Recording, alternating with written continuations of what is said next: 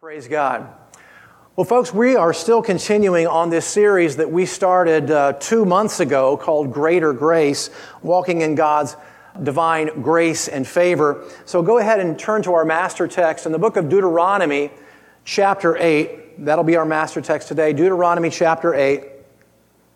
And while you're turning there, I just want to say that you might remember that last week I ended my teaching by saying that your humility is going to get tested.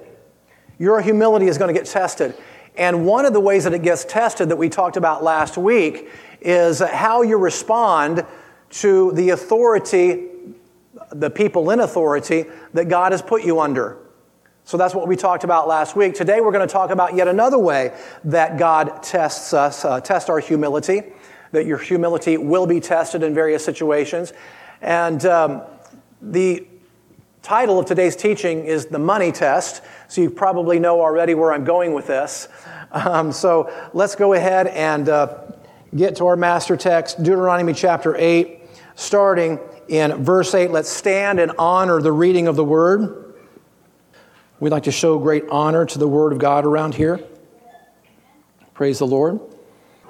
I think I'm going to back up. What's my verse say? It says, 7. Yeah, let's back up to verse 7. Okay. Here we go. Verse 7. For the Lord your God is bringing you into a good land, a land with streams and pools of water, with springs flowing in the valleys and hills, a land with wheat and barley, vines and fig trees, pomegranates, olive oil and honey, a land where bread will not be scarce and you will lack nothing, a land where the rocks are iron and you can dig copper out of the hills. When you have eaten and are satisfied, praise the Lord your God for the good land he has given you.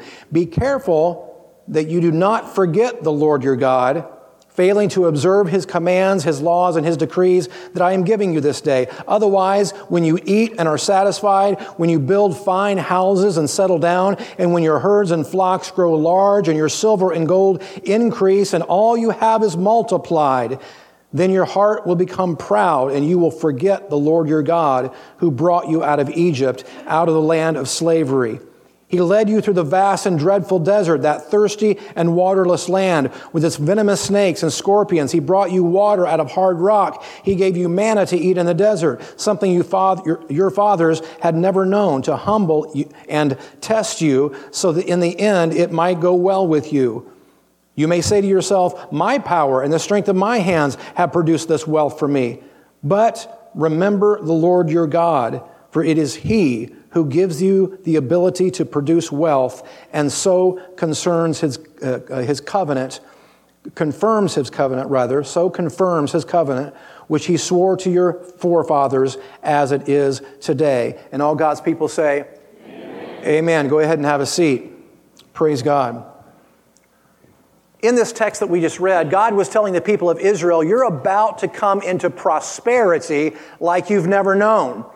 And it's going to test your character. That's what he was saying. So don't get prideful and don't forget God and let your prosperity puff you up with a sense of your own self-sufficiency, is what he was saying. But always rely on God for everything, and remember that he's the one that brought you into this place of abundance. Now, some of you might be tempted to tune me out right now because you may be thinking to yourself, well, I don't have a whole lot of prosperity to be tested by. Well, folks, listen, let me give you some perspective on that. Even the person in the room with the smallest income right now is still rich in comparison to much of the world. Did you know that? In fact, I really want to drive that point home right now before we go any further. And I want to bring up our guest. Rutendo is her name. You're going to have to help me with your last name here in a moment. But Rutendo is from Zimbabwe.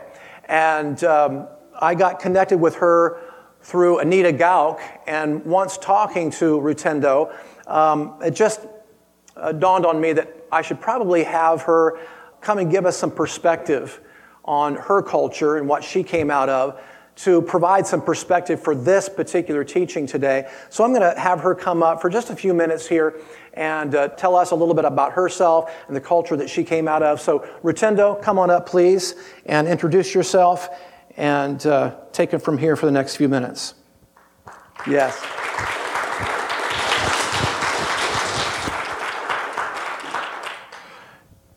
There we go. There you go. Thank you. Thank you, Pastor Andy. My salutations to the fivefold ministers here present, the leadership, and to you, my brothers and sisters in Christ. My name is Rutendo Samantha Taoneji Nazitwere, born and raised in Zimbabwe, Africa. My story is a very unique one, but I think that God brought me to this country to fulfill a purpose. The late Dr. Miles Monroe said, the greatest tragedies in life is not death, but life without purpose. So I'd like to thank you, Pastor Andy, for giving me this opportunity to give a testimony, to give this precious testimony. So Zimbabwe has faced a lot of hardship over the years. Zimbabwe was once called the breadbasket of Africa, but soon changed because our leader back then changed to be a dictator. So the economy fell and people started suffering. And the inflation rate at one point, 2008, according to the BBC, was 79.6 billion% month on month. And then our Zimbabwean notes ranged from $10 to $100 billion note.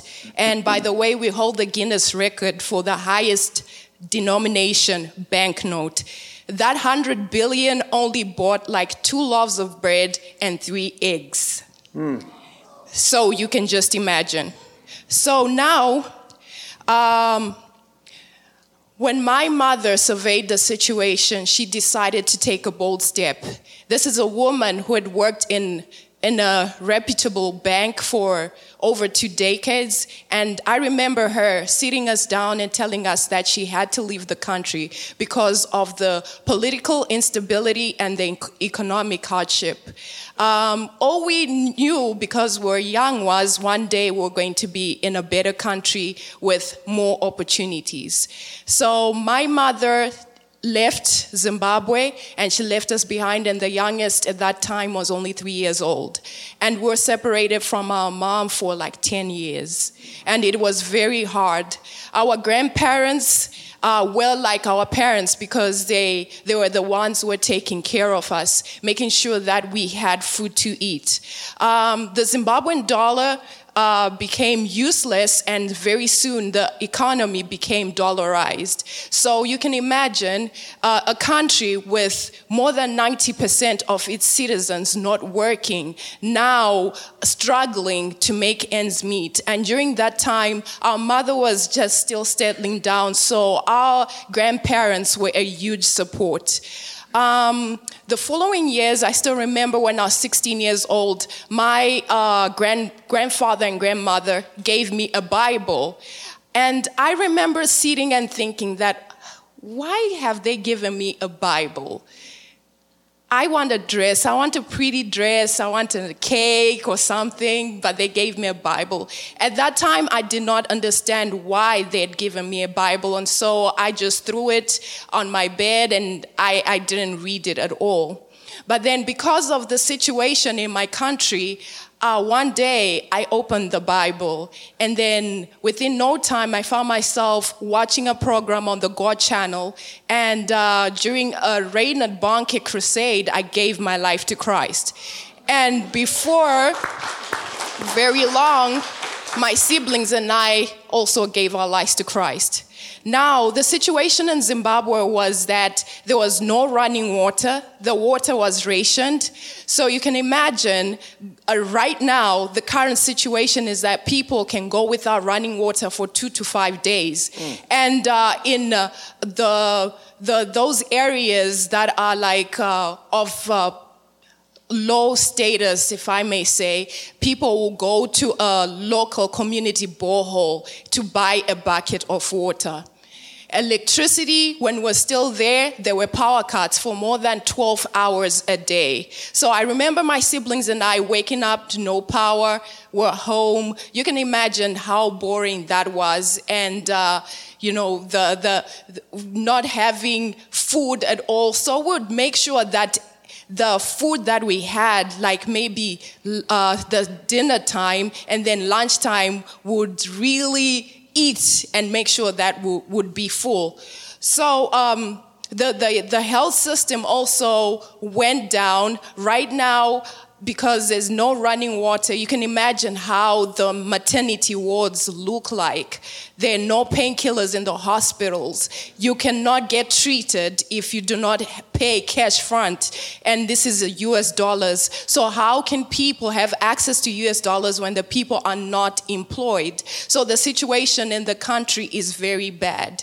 But anyway, I guess the hardship that we encountered enabled my siblings and I to seek Jesus more. So we found ourselves going to mountains for prayer, all-night prayers. We found ourselves meditating on the Word of God and even evangelizing. We got baptized and we got very strong in Christ. So that hardship, it pushed us to seek God, and we found God even in those difficult times.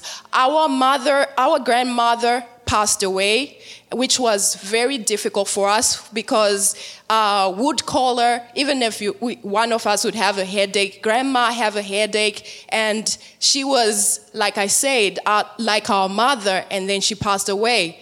Couple of months later, my uncles, my mother's brother also passed away, and then my grandfather also passed away. So our biggest support system was all gone.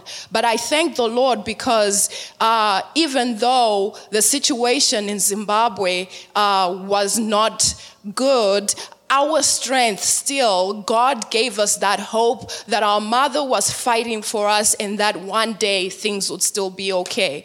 And as Pastor Andy has already given us the main scripture for today from Deuteronomy 8, I believe that this is very, very God really ordained this, because I was thinking from verse 8, when I read from verse 4, your garments do not wear out on you, nor did your foot swell this 40 years. Even though we're in that wilderness, we managed to get through, and God brought us into this land flowing with milk and honey, which is the United States of America. So to conclude, I'd like to say, you are all very blessed to be American. There's so many people out there in the world who would wish to be in your position right now. You can get into your car and drive to a Taco Bell if you wish. You can go to any restaurant. There's someone right now in Africa who does not even have $1 in their pocket. A lot of people in my country right now have resorted to crime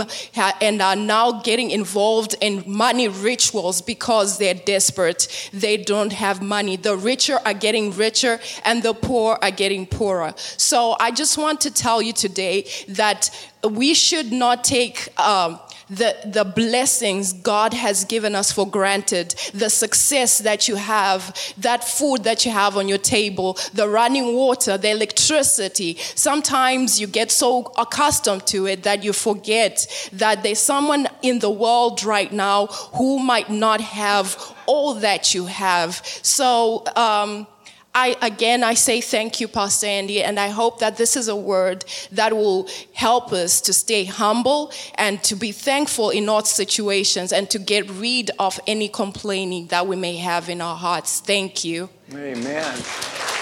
Amen. Thank you so much. Thank you.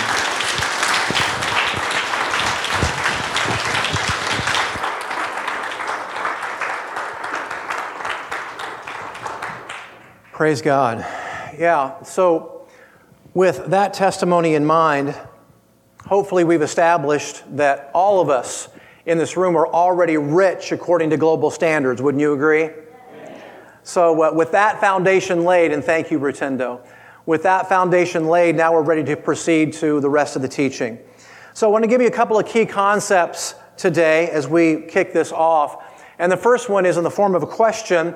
What does having money or power do to your sense of humility or pride?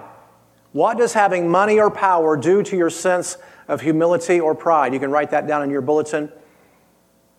And then the second key concept is, as I've already mentioned, you will be tested by success. You will be tested by success. I want to give you an example of that. Let's say, just as a way of example, that there's a man who's a parking lot attendant at a large church, and the leadership notices how well this man does his job, how faithful he is, how friendly he is to everyone, and he's a person of excellence even in that small role. So they approach him and they say, we'd like to promote you to parking lot captain and have you lead all of the other parking lot attendants. So he accepts that, and the next Sunday he comes in all decked out with a shiny new orange vest and a great big flashlight that looks like a lightsaber in a Star Wars movie.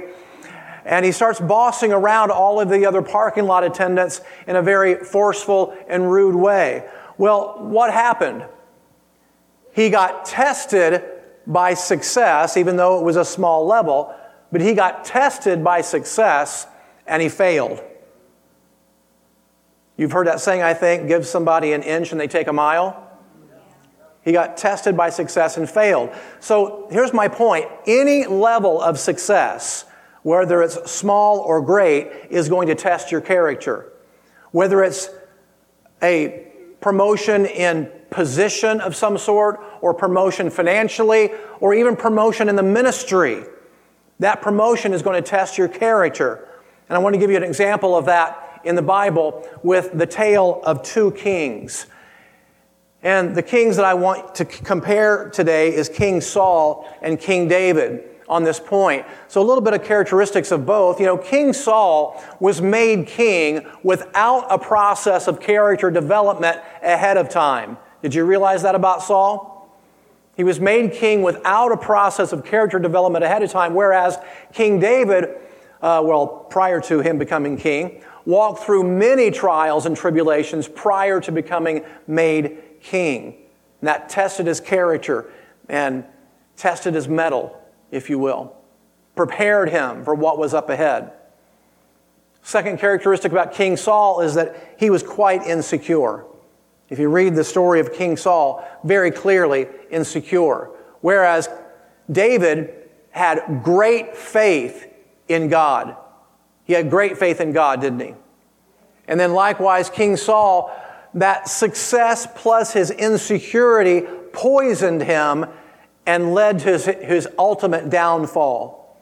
Whereas King David, on the other hand, used his blessing, used his success, used his position and influence to honor God and bless the people. So two very stark differences between the two kings there. So I want to make this point about that. If your heart isn't right, folks, success and money can ruin you.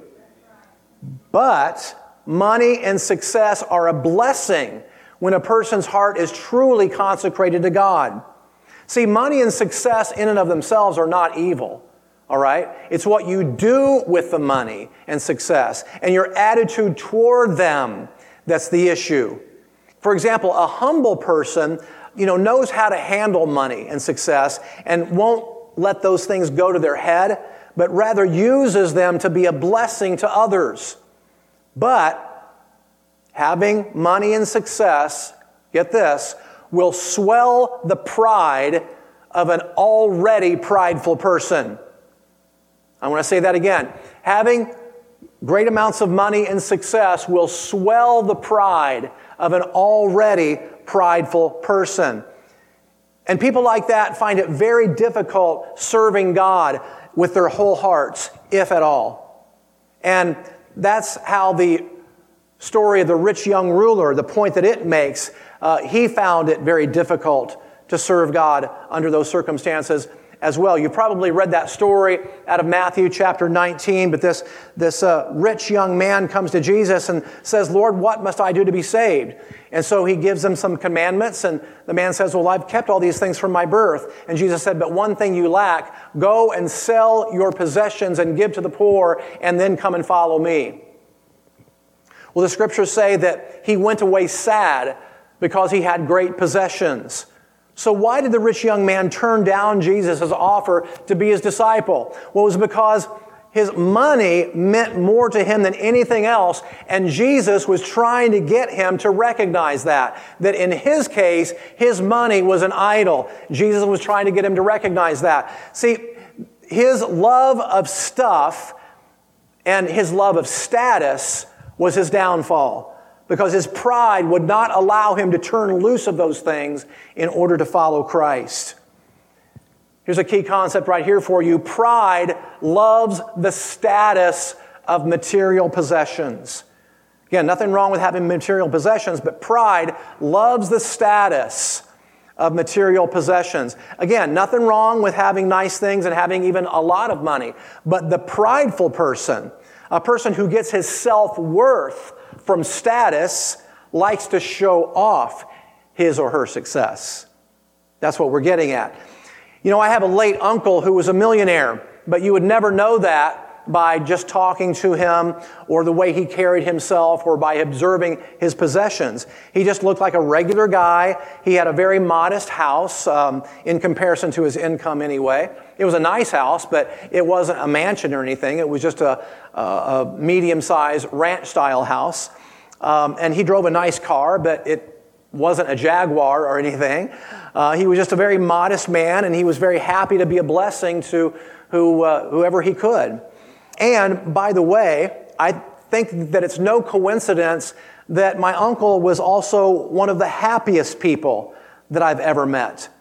You see, I believe that act of voluntarily humbling himself is closely tied to our levels of joy and peace. I want to say that again. The act of voluntarily humbling oneself is closely tied to our levels of joy and peace. I mean, gosh, how many people do we know who flaunt their success, but they're miserable?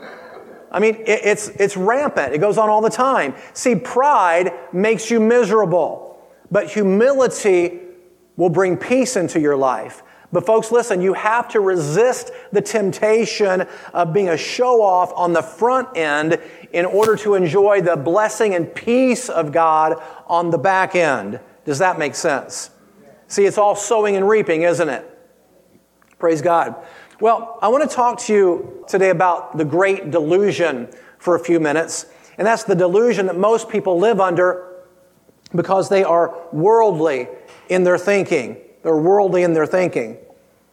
And when you're worldly in your thinking, it tends to cause you to live in a delusion. Let me show you what I mean. From 1 John 2:16, it says, "For everything in the world, the lust of the flesh, the lust of the eyes, and the pride of life comes not from the Father, but from the world." Now let me define these terms in that passage. Lust of the flesh has to do with sexual lust. Lust of the eyes has more to do with materialism or greed or the lust for things. And the pride of life has to do with status, your reputation, how you look to other people. And folks, listen, many people, even in the church, fall for these things because we're swimming in it every day in our culture. And it's difficult to recognize that when you're being influenced by it if you're not keeping yourself filled with the Word of God and cultivating His presence in your life. Amen? So it's nearly impossible not to be influenced by these things if you're keeping a constant, steady stream of the world's philosophies pumped into your heart every day through Hollywood, the media, talk shows, the world's music, etc. See, if you turn off the flow of those things and turn on the flow of godly things into your life, you know what happens? You get awakened to the delusion. You start to see through a different lens now. To use a movie term, you get red-pilled. Yeah? The late singer Keith Green wrote a song called "Your Love Broke Through," where he talks about being awakened from that delusion. And the chorus of that song says, "Like waking up from the longest dream, how real it seemed until your love broke through. I mean, how many of you can look back on your old life and say to yourself, how did I ever think that back then? Right? Well, what happened to you? Well, the Holy Spirit came into your life and you began to see things through the light of His truth, you see, rather than the world's philosophies. But listen, if we allow ourselves, even as Christians, if we allow ourselves to continue to be influenced by the world's philosophies, it can choke the Word and make it unfruitful in your life. And that's what Jesus was addressing in Matthew chapter 13 when He was explaining to the disciples the parable of the seed. And He said this in verse 22, the seed falling among the thorns refers to someone who hears the word, but the worries of this life and the deceitfulness of wealth choke the word, making it unfruitful. Now, what's it talking about here when it talks about the deceitfulness of wealth? Well, folks, money in and of itself is not deceitful. It's just physical dollars and cents. Money in and of itself is not deceitful. It's our attitude toward it. It means how people relate to money. As a matter of fact, that word deceitful, that's translated from the Greek word there is apate, and it means deception, or, there's that word again, delusion. Apate means deception or delusion. So that means how people relate to money. It ties back in to the lust of the eyes and the pride of life. See, if you're not careful, folks, money and possessions can deceive you. You got to lean in on this one. Money and possessions, if you're not careful, can deceive you into believing that you're better than you really are. Did you know that? That's the truth right there. Money and possessions, if you're not careful, if you don't guard your heart, can deceive you into believing that you're better than you really are. If anything, folks, money and possessions ought to make us even more sober than ever, knowing how easily we can be led astray. You know, Charles Spurgeon once said, the more we have, the lower we ought to lie. He also said that we can never truly glorify God in our lives until we allow God to kill glorying in ourselves. I got to say that again. He said, we can never truly glorify God in our lives until we allow God to kill glorying in ourselves. Praise God. And wealth tends to do that for those who are not diligent, okay? Because it can cause us, if we're not careful, to glory in ourselves, which is why we started out reading the master text that we read from Deuteronomy chapter 8, because God was warning the people of Israel about this tendency of the human heart. God said, you're about to come into wealth. Notice that God didn't condemn the wealth, but He was warning them. You're about to come into wealth. And when you do, don't forget the Lord your God who gave you these things. Don't say, my power and the strength of my hands have made this wealth for me. Don't ever do that. Always remember where you came from. And that's why I wanted you to hear Rutendo's testimony today, because by offering that testimony, she's remembering where she came from. Praise God. So always remember what God brought you out of, ladies and gentlemen.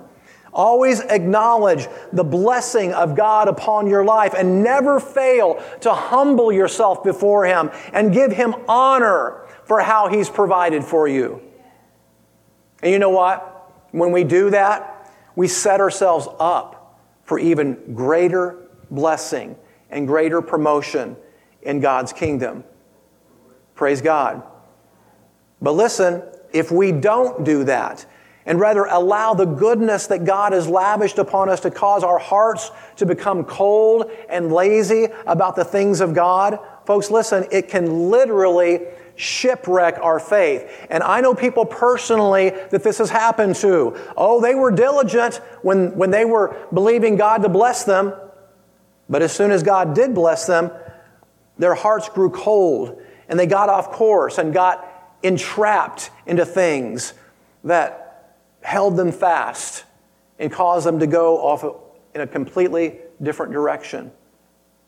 Their hearts grew cold and they got off course and allowed themselves to get into things that entrapped them.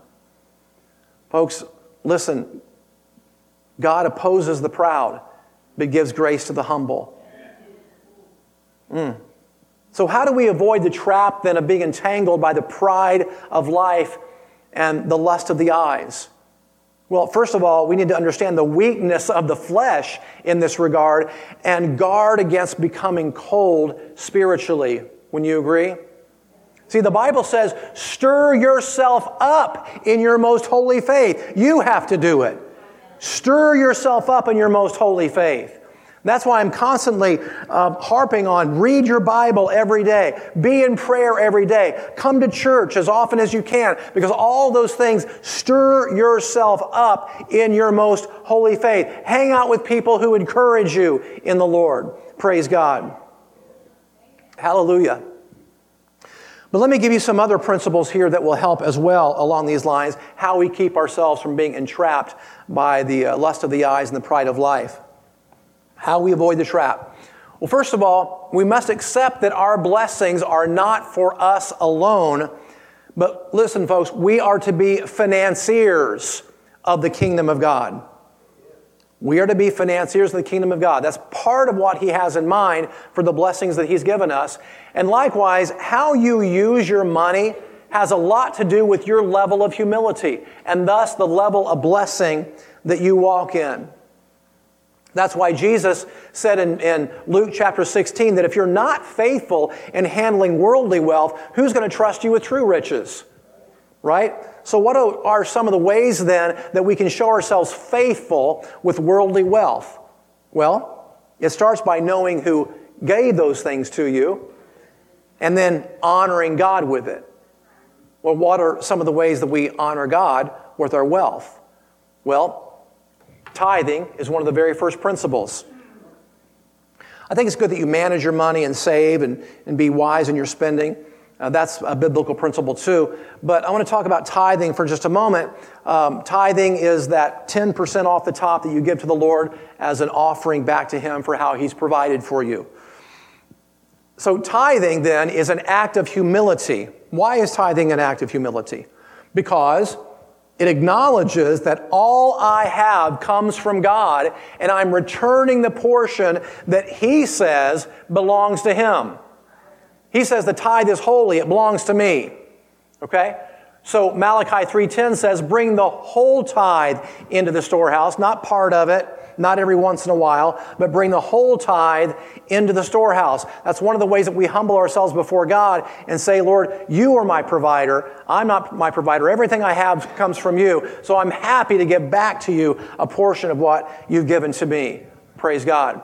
And I'm not going to focus on these financial principles in depth today because I've talked about this a lot in our church. And this is just kind of a little reintroduction to it. Just some ways that we can prevent being entrapped by money and success. And God has these giving principles in place for that very purpose.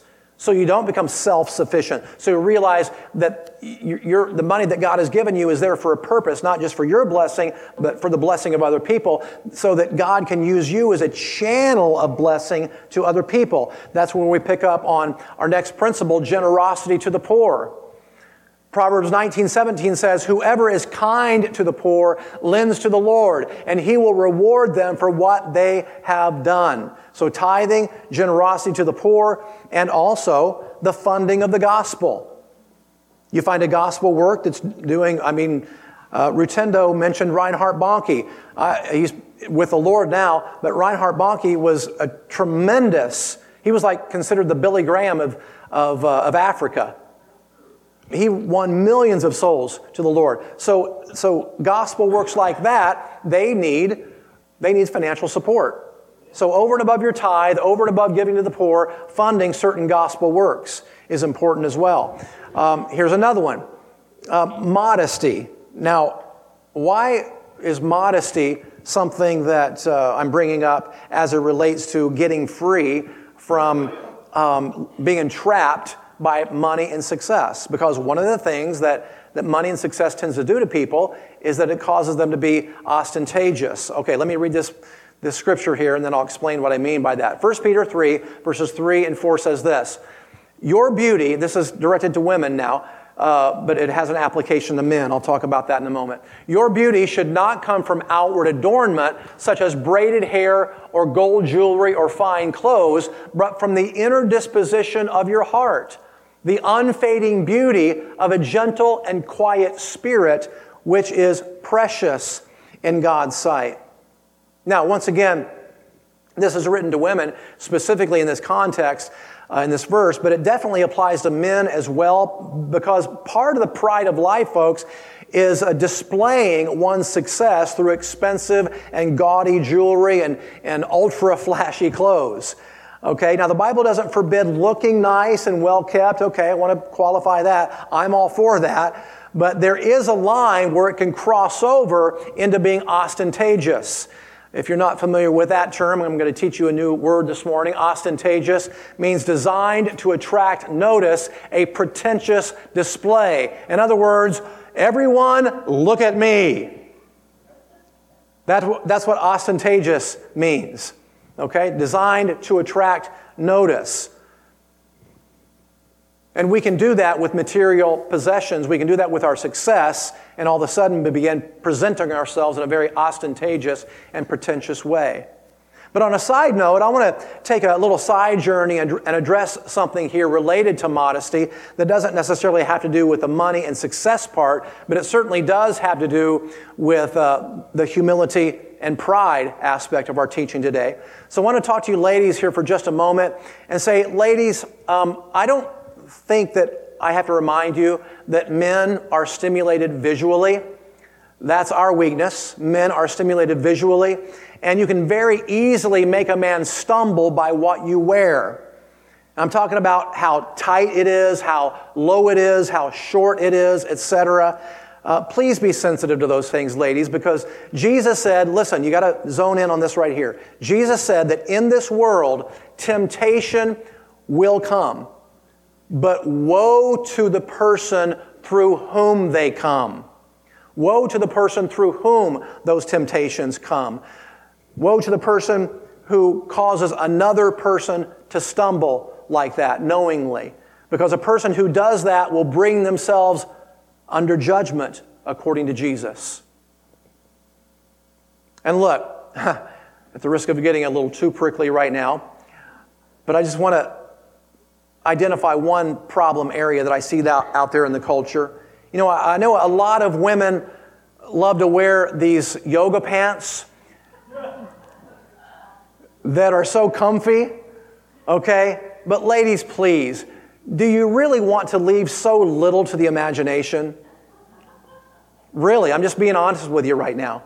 See, a godly woman doesn't want a man gawking at her body in a lustful way. Are you here? Are you with me? A godly woman doesn't want a man gawking at her body in a lustful way. And folks, listen, a godly woman also doesn't want to cause her brother in Christ to stumble. You think about other people, right? So as warm weather is now upon us again, ladies, can I ask you to please be sensitive to those things, because wanting to attract the attention of men in such a way is part of the pride of life. All right. You still love me? Yes. Okay. All right. So, let's transition here to our last concept right now. And our last concept has to do with favoritism. Let's ask another question on this concept. Does the financial status of people influence the way you relate to them? If it does, you may have a problem along these lines. Let's read a little bit of a lengthier passage here out of James chapter 2, verses 2 through 9. Let's focus in on what this says. And I love James, by the way. He was just a no-nonsense, right between the eyes kind of guy, the way he wrote, that never pulled any punches. Let's see what he wrote. Suppose a man comes into your meeting wearing a gold ring and fine clothes. See, that ostentatious presentation of oneself. That's what it's referring to. Suppose a man comes into your meeting wearing a gold ring and fine clothes, and a poor man in shabby clothes also comes in. If you lavish attention on the man in the fine clothes and say, "Here's a seat of honor," but say to the poor man, "You must stand," or "Sit at my feet," have you not discriminated among yourselves and become judges with evil thoughts? Listen, my beloved brothers, has not God chosen the poor of this world to be rich in faith and to inherit the kingdom He promised to those who love Him? But you have dishonored the poor. Is it not the rich who oppress you and drag you into court? Are they not the ones who blaspheme the noble name by which you have been called? If you really fulfill the royal law stated in Scripture, love your neighbor as yourself, you are doing well. But if you show favoritism, you sin and are convicted by the law as transgressors. So how do you respond to someone who comes in with shabby clothes versus someone who's dressed to the nines? We've had people come in the street. I mean, we're downtown Columbus, and we've had people come in off the street who are addicts, who live on the street, who are smelly, who have filthy clothes. And I was very pleased. We actually had an outreach a couple of years ago in downtown Columbus in a very bad part of town. And we invited several people from that part of town to come to church, and a few of them did. And I'm telling you, some of them, you could smell them 10 feet away. It's like they hadn't had a bath in 2 weeks. Their clothes were literally filthy. You're like, how do you live like that? But this is the way that some people are living. Okay? And I was very pleased to see many of you in the congregation welcome those people in, even though sitting next to them had to be offensive to the olfactory nerves, your sense of smell. I realized that because I went through that too. But just sat next down to them, loved on them, hugged them, put your hands on them, love on them. That's what Jesus would have done. Okay? Hallelujah. Amen. So we need to really check our hearts in that regard. How do you treat somebody who you know is very well off financially compared to somebody who lives on the street? We need to check our hearts along those lines and not show favoritism, because if we do, that shows that our hearts are not right along these lines. All right, I'm coming down home stretch here.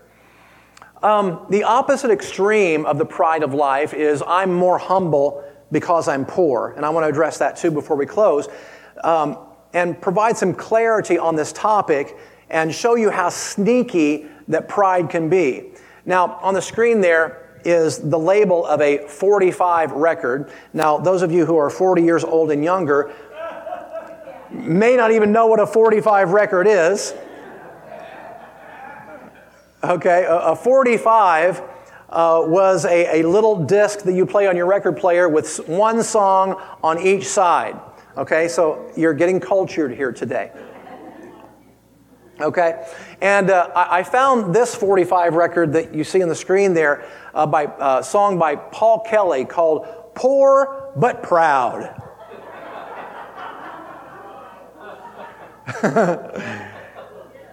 And I think the title of that song is a nice little illustration of how pride can exist in the heart of any person, regardless of your financial status. Okay? So do you see how sneaky pride is? See, whether you're rich or poor, pride can cruise beneath the surface unnoticed. See, we can actually be proud of how humble we are. Oh, the condition of the human heart. You know, Paul recognized that condition of the human heart when he wrote in Romans 7, "What a wretched man that I am, who will save me from this body of death?" See, he recognized the total dominance that sin has on the minds of mankind. But he goes on to write that the answer is in Jesus Christ our Lord. Praise God. Hallelujah. Hallelujah. So listen, folks, don't let religious tradition dupe you into believing that you're humble just because you have a modest income. Folks, listen, I know people, met lots of them, who have very low incomes or modest incomes, but gigantic egos. Yet I've met very wealthy people who are very humble in the way that they present themselves. So it goes both ways. Absolutely goes both ways. So don't let pride cruise beneath the surface like that. You know, an enemy submarine can cruise beneath the surface of the water unnoticed until it's detected by sonar. And folks, pride is like that enemy submarine. And our sonar is the Word of God and the guidance of the Holy Scriptures, the Holy Spirit. That's our sonar. Yeah. The Bible and the guidance of the Holy Spirit. So identify that pride and then torpedo it, and don't let it cruise beneath the surface of your life like that. Kill it. Because if you do, you'll live in a greater realm of the grace and favor of God. Remember, God opposes the proud, but gives grace to the humble. So I want to leave you with a quote by C.S. Lewis, who said, "True humility is not thinking less of yourself, it's thinking of yourself less." In other words, you don't have to think of yourself as a worm or anything in order to be humble. Folks, you're a child of God. You're a king and a priest, the Bible says.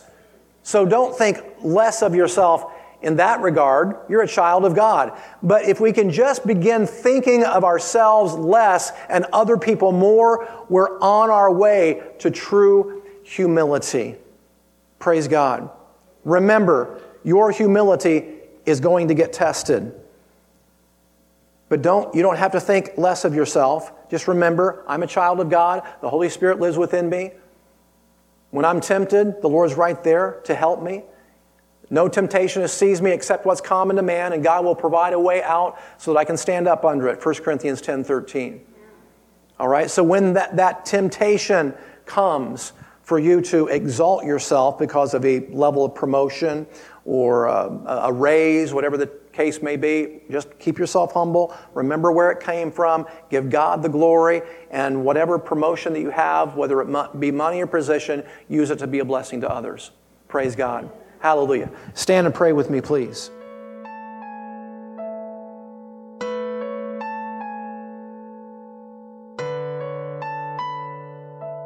You've been listening to the teaching ministry of Pastor Andy Robbins and Blessed Life Fellowship.